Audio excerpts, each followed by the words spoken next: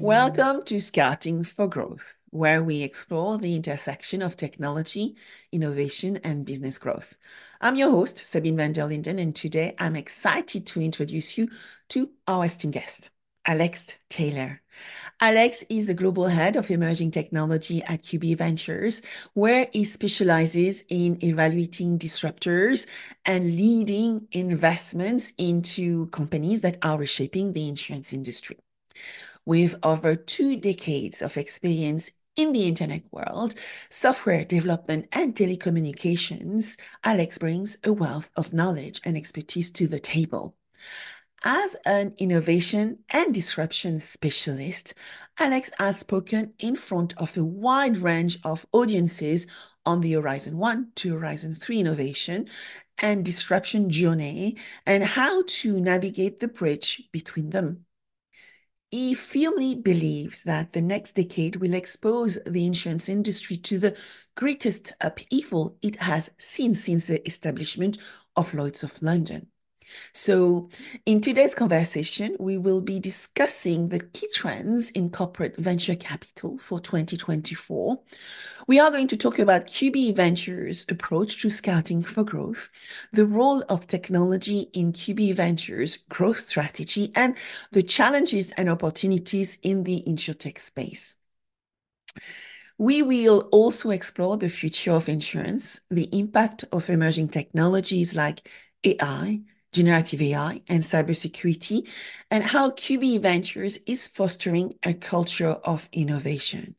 So whether you are a startup, a scale-up, a grown-up in the tech space, a big tech, an innovation leader, or another CVC, this conversation promises to be insightful and inspiring for you. Stay tuned as we explore how to scout for growth and drive innovation in the insurtech space.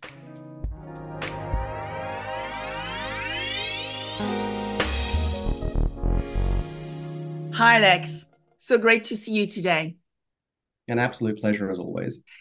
Alex, thank you so much for joining me on Scouting for Growth. And the first question I always ask my guests is, who are you? What got you into QBE Ventures? And what is the path to running a corporate venture capitalist environment at CVC, where you collaborate with startup and help them get better access to your organization? I think it's interesting. And we often reflect on this in my team that everybody takes a different path to CVC. And we all bring different capabilities from, our past, our background. And my background is in technology. And I've been a technologist for as long as I can remember. But, if there's one thing that I've learned through all of the startups that I've had over the last 25 years odd, and, all of the enterprise jobs that I've had in a bunch of industries, it's that technology doesn't matter unless it has an application to what you're working on, to something that's meaningful, to something that can deliver results, not just to an organization, but to the customers as well. And, the thing that drives me and the thing that I try to do when I look at younger companies is to look at the implications of what they create, not just what they've created itself, but what difference it will make. Why will this change things? Where will that change come from? Actually, Alex, it would be great to get your definition of what corporate venture capital means and what got QBE to build QBE Ventures. Yeah. And look, it's a great question. And there is a tremendous difference, I think, between pure venture capital, which is purely financially driven, and corporate venture capital, which is largely around the way that we approach the implications, the application of an organization's capability to an industry that they're focusing on. And, when we start to evaluate young companies, the first thing that we look at is, would we be a customer of this organization, and why would we be? And that's really the thing that drives us. Honestly, I can say that we would never invest in an organization that we wouldn't be a customer of. That's not to say that we're immediately going to take advantage of that capability. It could be something that we look at 2 years down the road. But taking the organization on a journey to why this space is important, why this is something we need to focus on, is just as useful as looking at whether we be a customer tomorrow. This is something that we can use immediately. And I think there's a distinction between the here and now and the places that we need to be, the places that we need to go. They're both different, but they're both just as relevant. Yeah, that's super. So let's start with what we are here for. Trends and strategy in corporate venture capitalism. So, Alex, what are your key trends? Those you foresee for 2024, which is going to affect your world? Yeah, and look, it's such an interesting question because 2023 has been a tough time, and talking to a lot of younger companies, it's a bit of a bloodbath out there. There's a lot of extremely capable younger companies that are clawing to demonstrate the value they have, but due to the macroeconomic environment, are struggling to not get the traction, but to get the funding. And what we're going to see as we go into 2024 is the survivors of that time, the ones that did manage to demonstrate the value that they offer, start to see the light of day. And I mean, looking at the insurtech sector, which is of course what I focus on, particularly one of the things that we're seeing is a personalization of insurance data. And this is one that fascinates me because it transcends personal lines and commercial lines. The one thing we're seeing is that more and more organizations are appearing that help us to specialize products specifically to the risk that that particular organization represents. And those that have seen some of the sessions that I've presented in a number of forums globally will know that I'm passionate about geospatial. I'm passionate about understanding the details of liability products through generative AI. But the one thing that crosses all of these different arenas is that it's becoming dramatically cheaper to create a product that prices risk at the individual level, whatever product or line that happens to be. And this represents a challenge, of course. It creates an environment where insurance starts to deviate from what it was designed to do, which is to essentially insulate people against the risks they represent. To have a broad swathe of cover across a sector and to pay claims to those that experience a loss. But the risk that we run here, of course, is that if we specialize, personalize too much, then we're essentially not going to be in an environment where we can cover a risk that we know with almost certainty will result in a loss.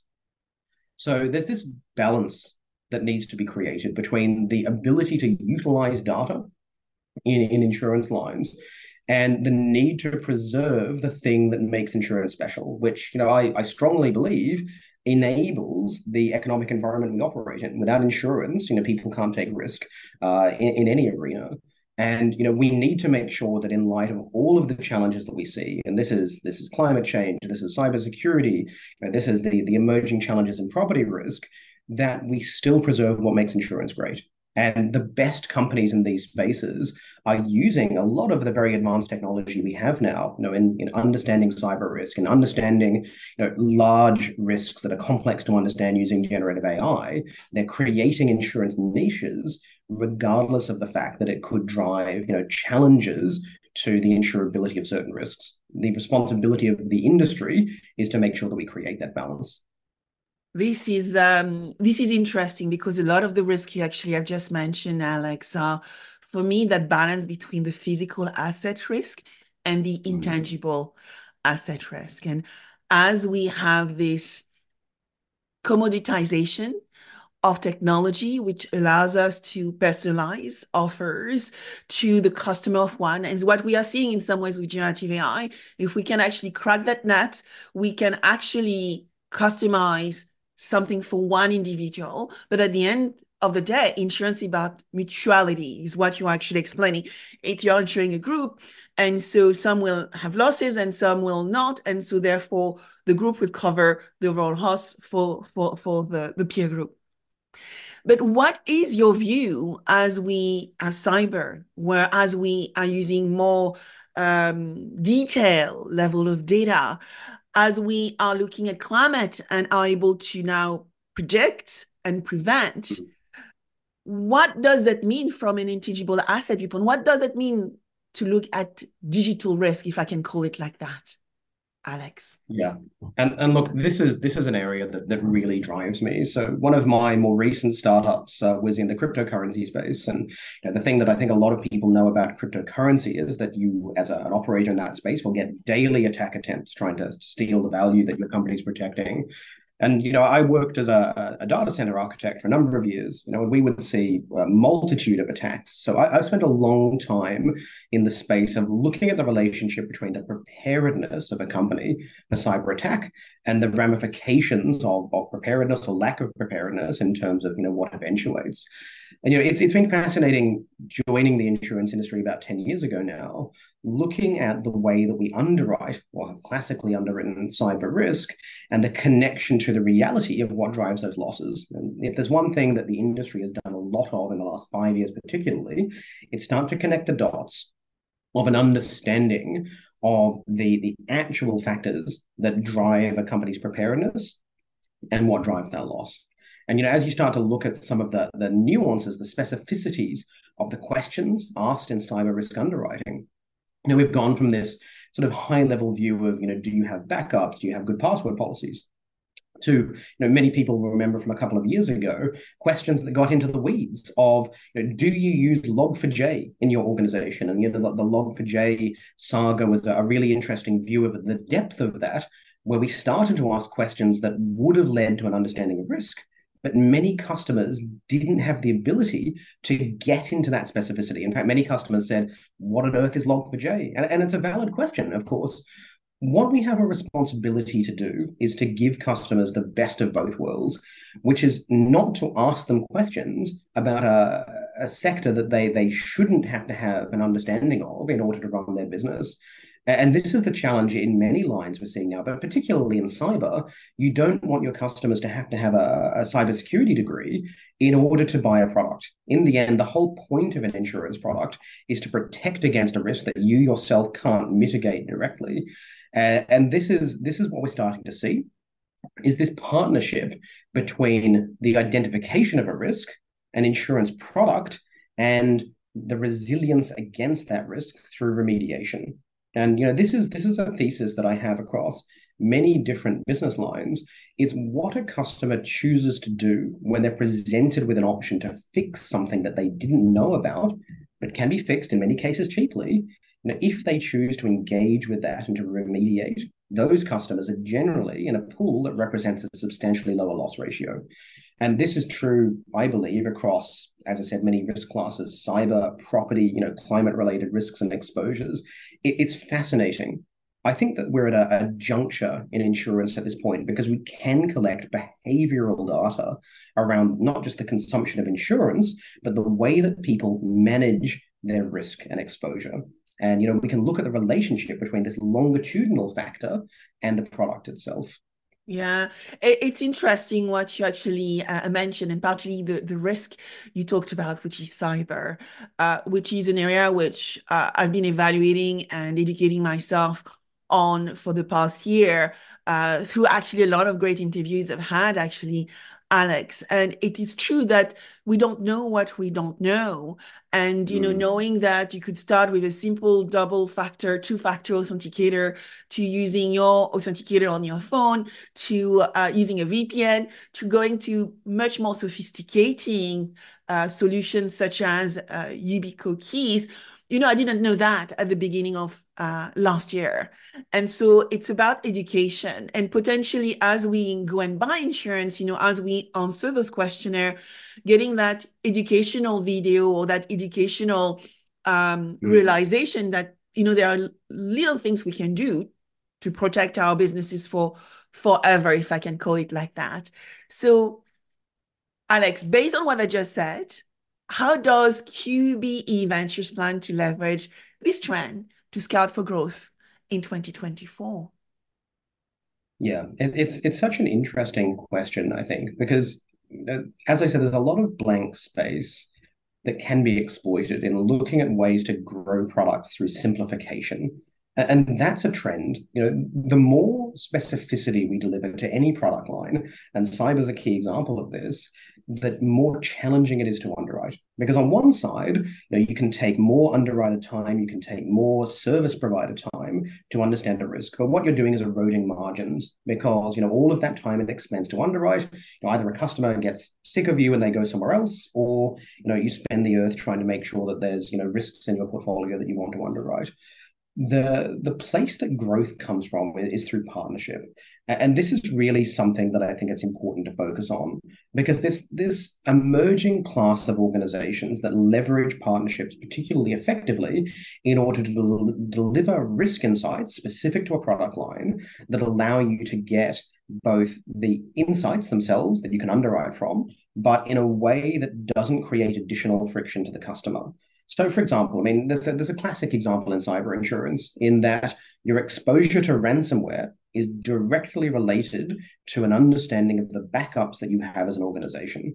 So, you cannot have your access to your data removed if you have an air-gapped backup that you perform on an hourly basis. If you do get hit as an organization, you can simply go back to your backup and restore it. Understanding the quality of a backup that a particular customer has is extremely time consuming. It means that you either have to ask the customer and trust them, or you have to get very invasive. You have to go and look at the customer's specific details of their risk. You have to run software on their internal network. It's something that most customers don't relish because it is, quite rightly, it's invasive. There's this emerging class of organizations that are combining insurance products and insurance data with companies already providing a service that we know and trust. So, for example, backup providers for modern business infrastructure have been around for the better part of 20 years. Why go and independently verify that something's in place if a provider of that facility can tell you already? So why not create an insurance product that combines what they know with what we want to know? It's no skin off the customer's nose because they're already using the service, and we can give them a better insured price as a result of what we can discover from that. Now, the opportunity to do this kind of thing across cyber, across property, across liability, across workers' comp, it's massive. And some of the best companies out there right now are leveraging exactly that. It's creating more insights into customer data on risk without increasing friction. There's so much, hunting space for venture capital in that area. Yes, that's super cool because we want that seamlessness, right? And we are all on those mobile devices, iPads, smartphones. And so that's the way we want to engage.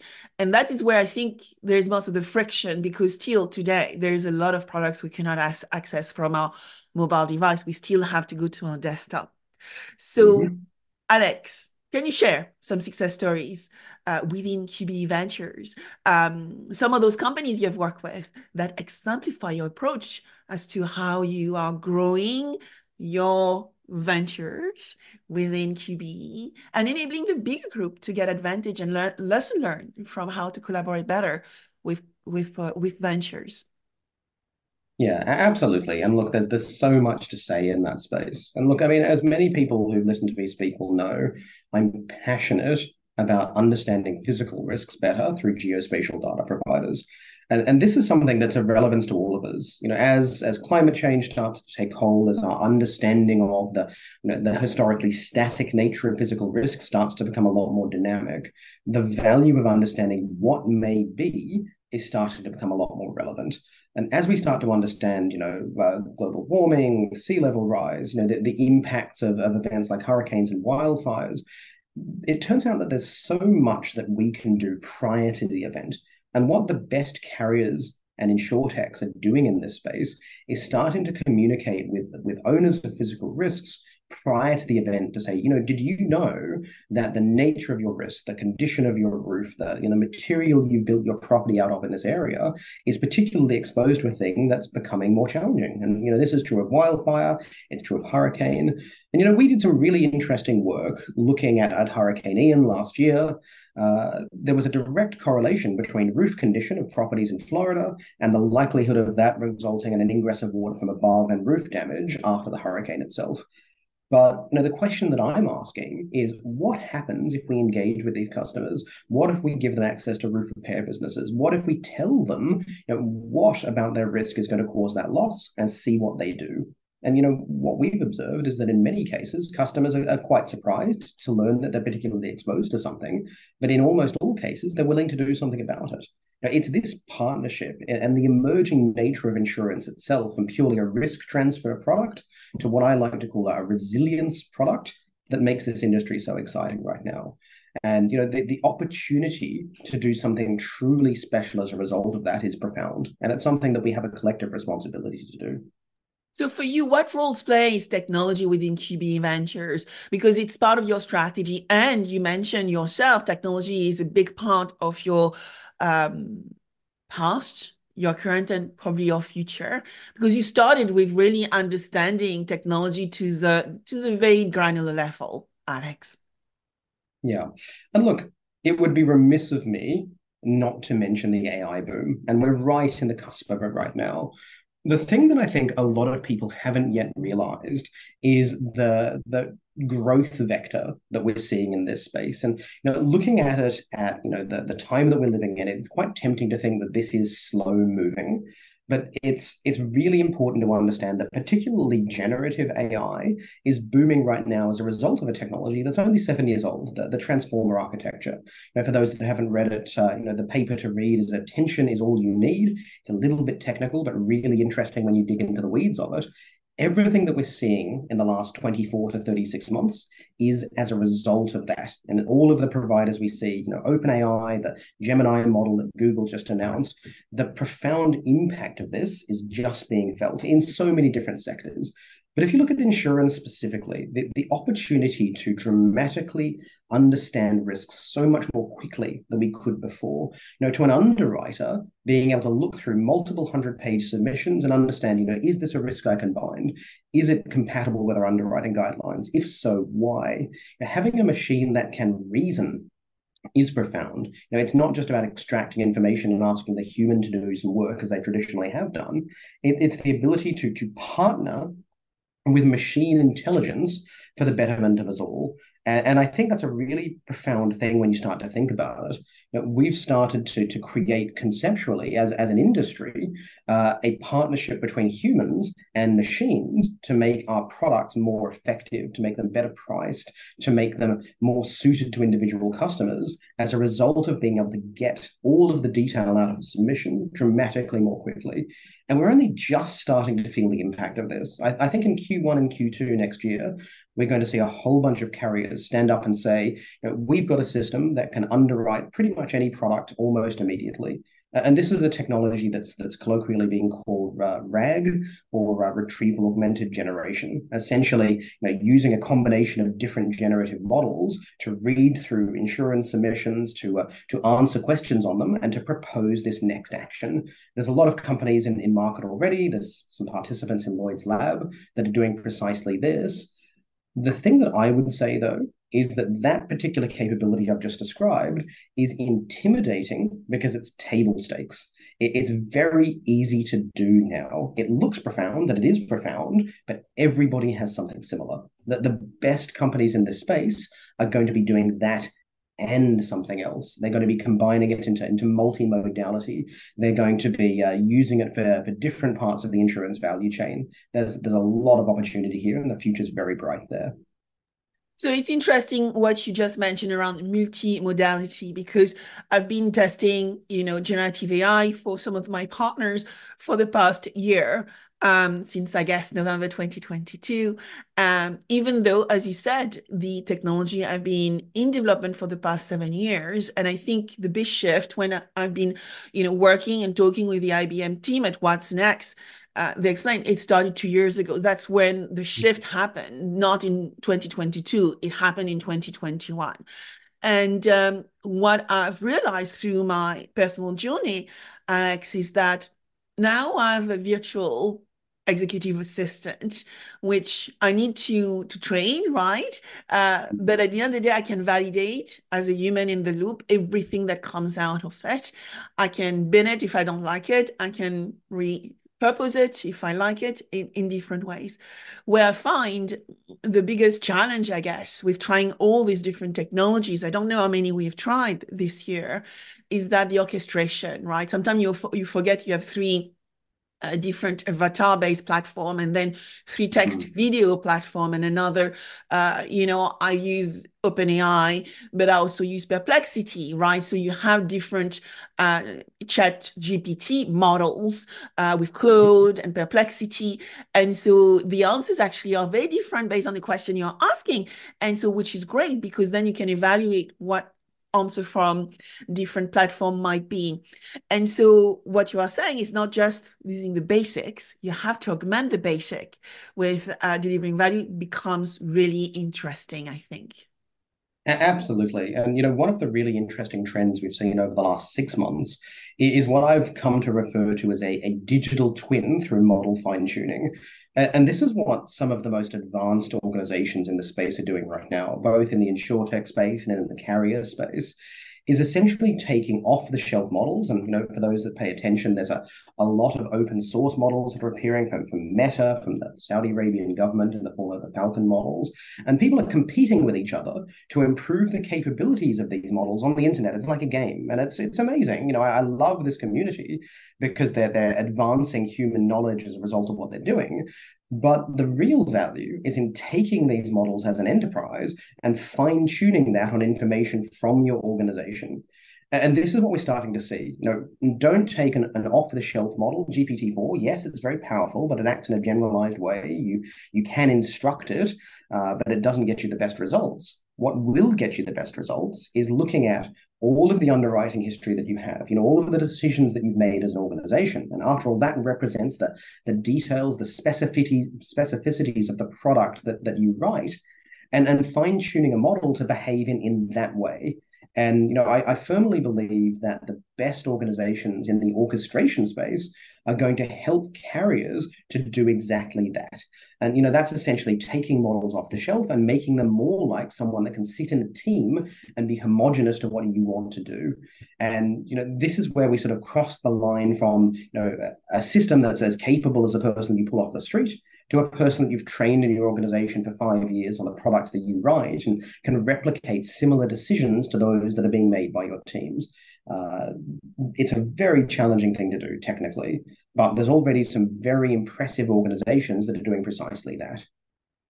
Hey, Alex, you actually also got me thinking, when you start looking at insurance has been built on merger and acquisition, right? A lot of insurers have grown because they've acquired and internalized other companies. And what I've seen with across my 25 years of career is that the data is siloed in different organizations often because of legacy. Now, when we start looking at AI, generative AI, embedded technology that is coming to market, we need the data to be centralized. And then we need that data, that proprietary data within the insurance company to be maybe on the private cloud. But then you need to augment that with data which are on public cloud and potentially on the edge when you start looking at autonomous driving, for instance. To be Mm-hmm. able to do good content, good modeling, right? When you go into building your foundation models, by building your large language models, all this need to be super clear and super clean to achieve the outcomes. What do you see the challenge we have in our industry to make that happen? Yeah. And look, data orchestration is where all of the journey in this space, not just in generative AI, but in AI in general, actually starts. And it's been amusing almost to me over the last decade or so to look at exactly what you just articulated. That organizations in insurance have been hoarding data, on the off chance that one day they might be able to use that data. They've been storing it in databases. They have never gone back to it because it's very expensive to go and extract the insights from it. Structured data is one thing, and we've had a lot of structured data analytics for the last 15 years or so. The real opportunity we're seeing now is in unstructured data analytics. And suddenly it's like the opportunities appeared in front of us where we can take all of this information that we've been hoarding for generations, literally generations, and can actually do something with it. And suddenly, it's as if there's a gold rush. And I know that people have been saying data is the new oil for at least 15 years now. I truly think that that day has actually arrived. As you say, though, it's a non-trivial problem to solve for. And this is where regulatory and legislation comes into it. And of course, the EU just passed the AI Act a couple of days ago. I think that what we're going to see is challenges around the data that you use to train a model, the performance of those models when we start to run them. Why did you make this decision? What was the output from the model? What was the input to the model? But even further back, how did the model get to the state where it could make that decision? Which information from your source systems actually went into it?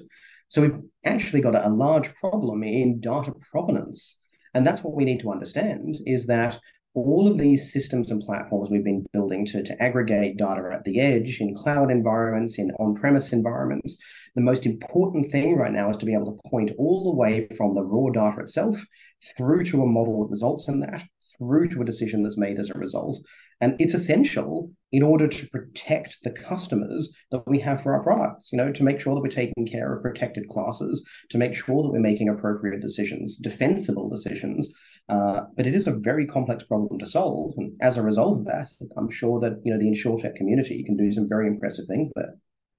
Well, this is a time where we are going to see some acceleration. And as you know, some of listeners on Scouting for Growth include other CVCs, investors, entrepreneurs as well. I would love to go back to your investment philosophy and approach for 2024, that we can help them find out whether they can actually knock on your door. So one of the questions I have for you, Alex, is QB Ventures balances financial returns versus strategic alignment and innovation within investment into startup, grown up, scale ups, right? The venturing world. What are the key characteristics you are looking into when you evaluate those ventures? Yeah. And look, I'm I'm often challenged on this question because people often say, why do you put so much effort into understanding that particular organization? Why do you go through hundreds of organizations? Why do you go into deep due diligence with 50 of them a year? Why, do you go all the way through this extremely complex process? And what it comes down to is that the best organizations have a balance of investability across multiple different segments. And it's often not about technology. If there's one thing that I've learned in my career, it's that impressive technology that doesn't see the light of day is not worth anything.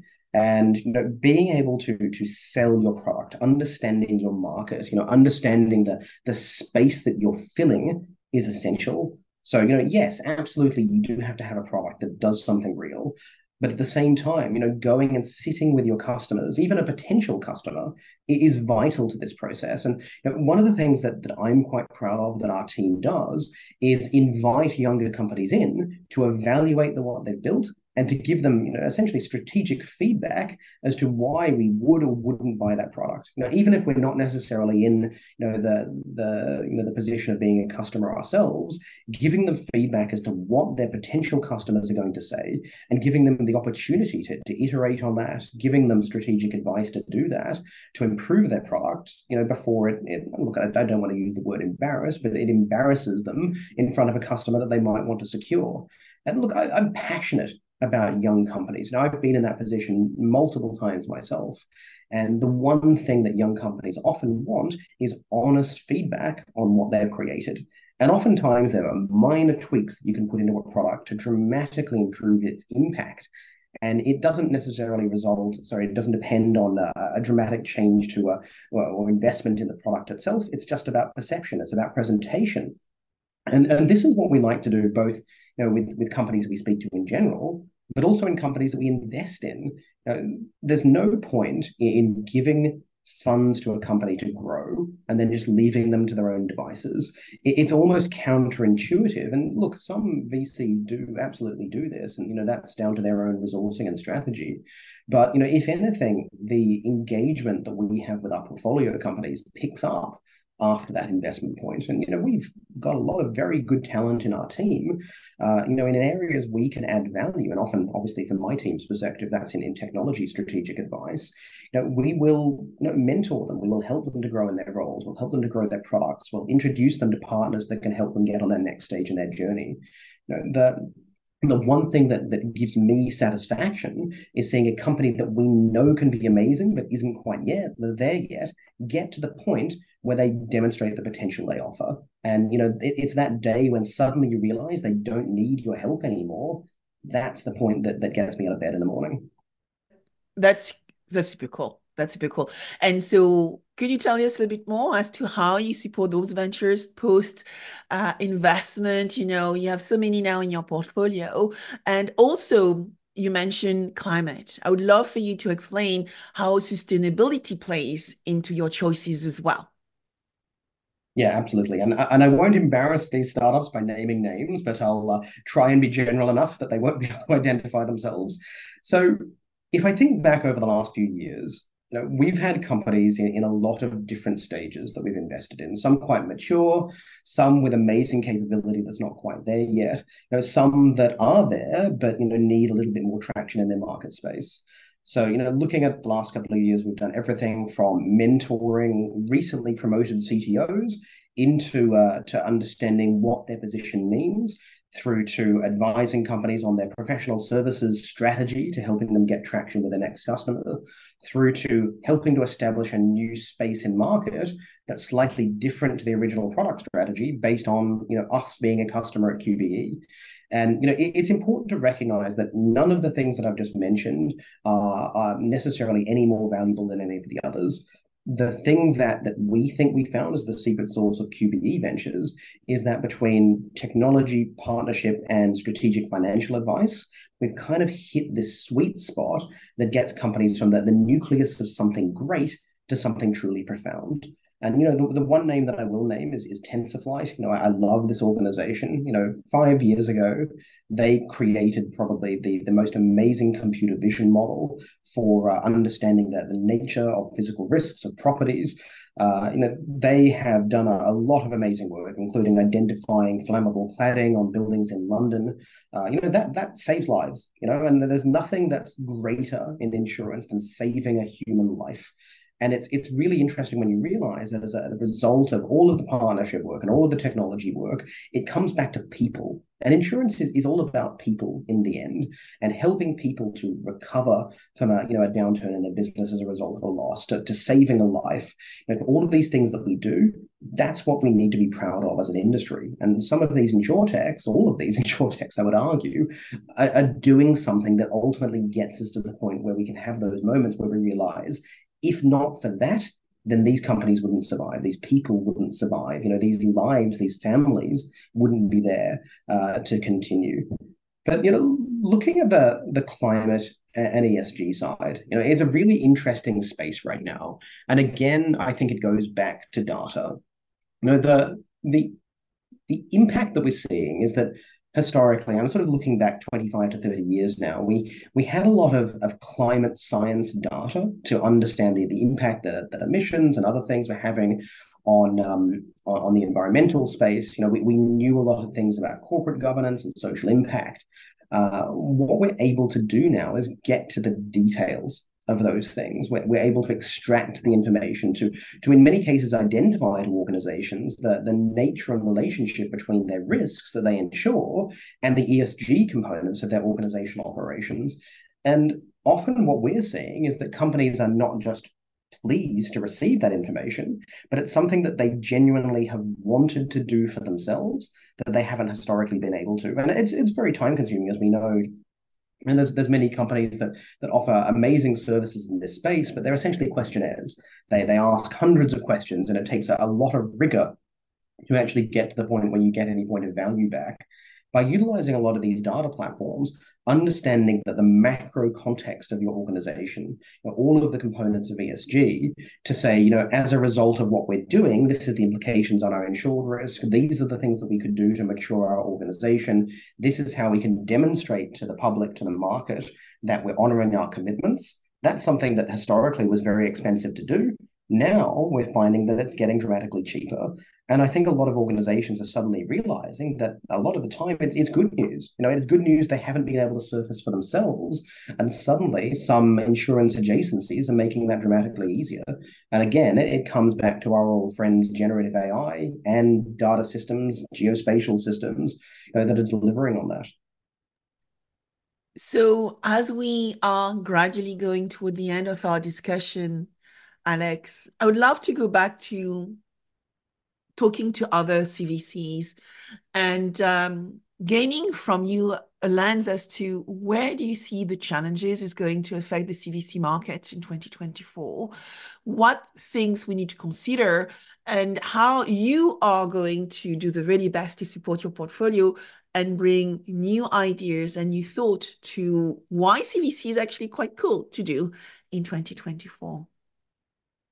Yeah, and look, I mean, I'll start with the financial context, and as I said at the start, it's been a rough year in 2023. The high interest rate environment caught the whole world off guard. It caught younger companies off guard. Capital is more expensive. VCs and CVCs are more hesitant to invest. Now, I think that will drive quality and also obviously a rush to demonstrate revenue and growth and profitability. The thing that's most important right now is to pivot from an idea to something that actually creates traction for customers. And that's what we're seeing is essentially this maturity phase of companies that have been sort of looking for that opportunity to find where their product fits in market to actually doing that thing. You have to hit the ground running now. 5 years ago, it was quite easy to get funding. And my favorite phrase in that time was a pre-idea startup. People were getting funding just off the back of who they were, and people were throwing money at them to build something, anything. We're not really seeing that now. What we are seeing is companies that have identified a space in market, that have identified customers, even potentially before creating their product, and have started doing that and demonstrating committed recurring revenue from day one. And that's no easy task. I mean, I have the utmost respect for companies that manage to do this, but we're seeing a lot more of this because obviously in a high interest rate environment, it's challenging to convince an organization to invest versus the 7 or 8% systems growth they might be getting just by parking their capital in cash. So, you have to be able to demonstrate that this is, an idea that is going to go exponential in year 1 to 2. And that fundamentally creates a very different type of organization to those that we saw going 4 or 5 years back to sort of the first phase of insurtech. But the thing that we're very committed to doing, and what we've spent a lot of time with our portfolio doing in the last couple of months, is making sure that they're prepared to sell their product. And a lot of the time, you've kind of got this cognitive dissonance almost. Companies that spend every day in their product, that are sitting there and iterating on it, don't understand the value of what they created. It becomes almost table stakes to them, even though the rest of the world hasn't yet seen it. Encouraging them to get out there and to show people what they built, to talk about why it's so profound, to demonstrate why it's going to change the world. In many cases, younger companies that we've worked with are surprised that something that they think is boring and old hat is actually really, really amazing to the companies that would be their customers. It's just a matter of getting out there and demonstrating that to the world that's willing to pay you to do it. And in many cases, it can actually be easier than a company expects, particularly where the opportunity you offer reduces expense and overhead. And that's the big theme for 2024. Many insurtechs historically focused on changing insurance. We saw some companies that I won't name that will be all too obvious that we're going to completely turn insurance on its head. They were going to change everything about it. What we're seeing now is this pivot towards companies that can cut expense, they can cut overhead, they can improve efficiency. There's still, a lot of very, very important and interesting things to do in those spaces, but carriers are all ears to anybody that can reduce the expense while maintaining profitability and GWP. It's interesting, Alex, because around the same time last year, I was interviewing a good friend of mine, Liz Lamney, who is one of the editors at the FT. And she said, Sabine, we are going into a year where it's all going to be about efficiency, cost cutting, and managing your operation better. And it sounds like it's going to continue in 2024. But what is critical Alex, is the communication, right? It's not about reinventing and transforming always. It's about how we're going to keep this cost and how we are going to bring more money on the top line. And this is just going to be going back to the root of, why business exists.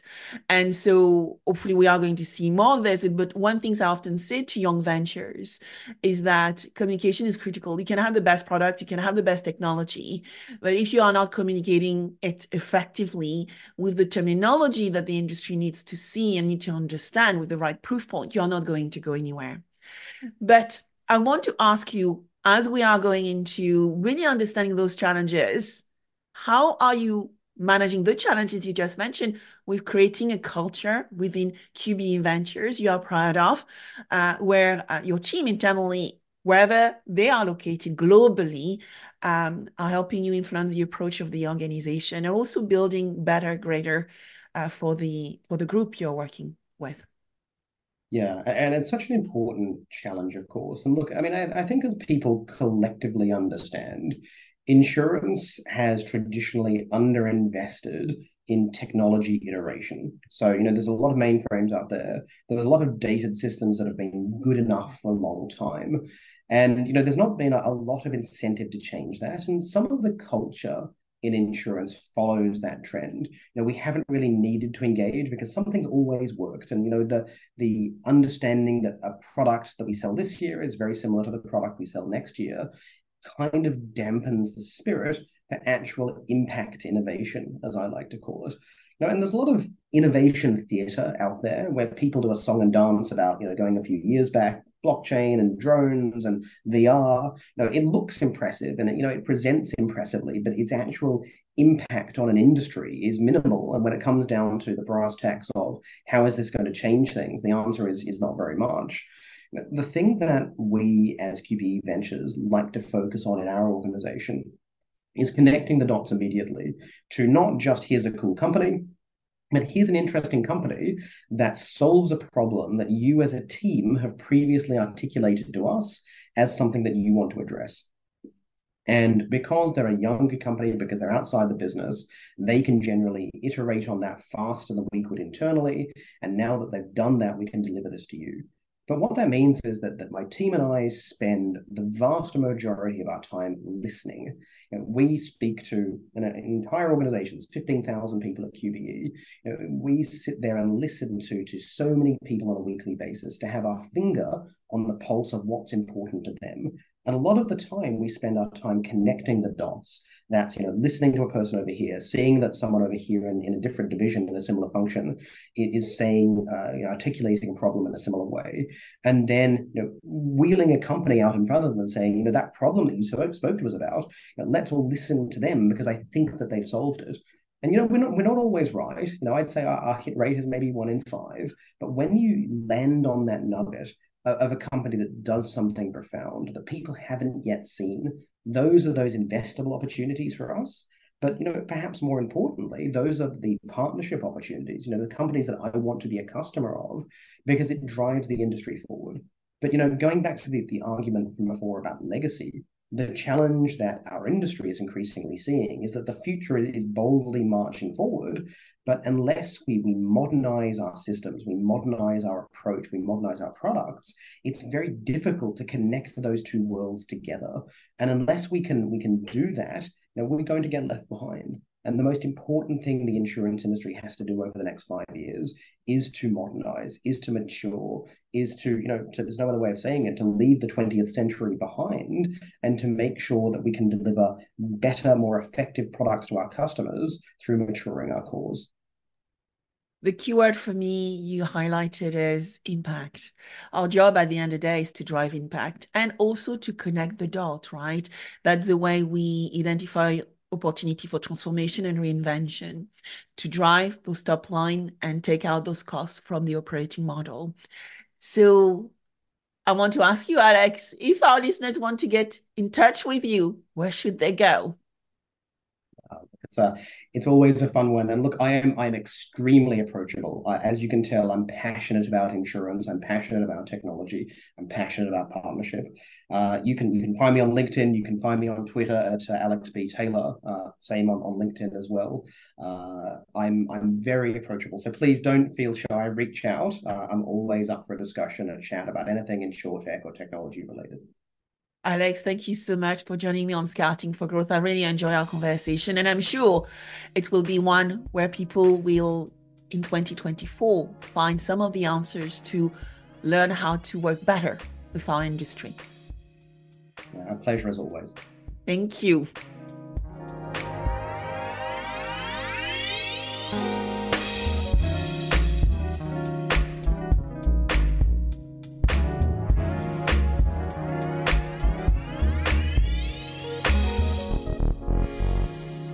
I hope you enjoyed this episode of Scouting for Growth. Please subscribe, share with friends, and leave a 5-star rating. Your rating is so valuable. I review all of them, and my team help me adapt content to meet your needs. Also, connect with me on my preferred channels. I am a B2B growth expert, so you will find me on LinkedIn, Instagram, and Threads, and X as well as Blue Sky. All information available below. Until next, keep scouting for growth.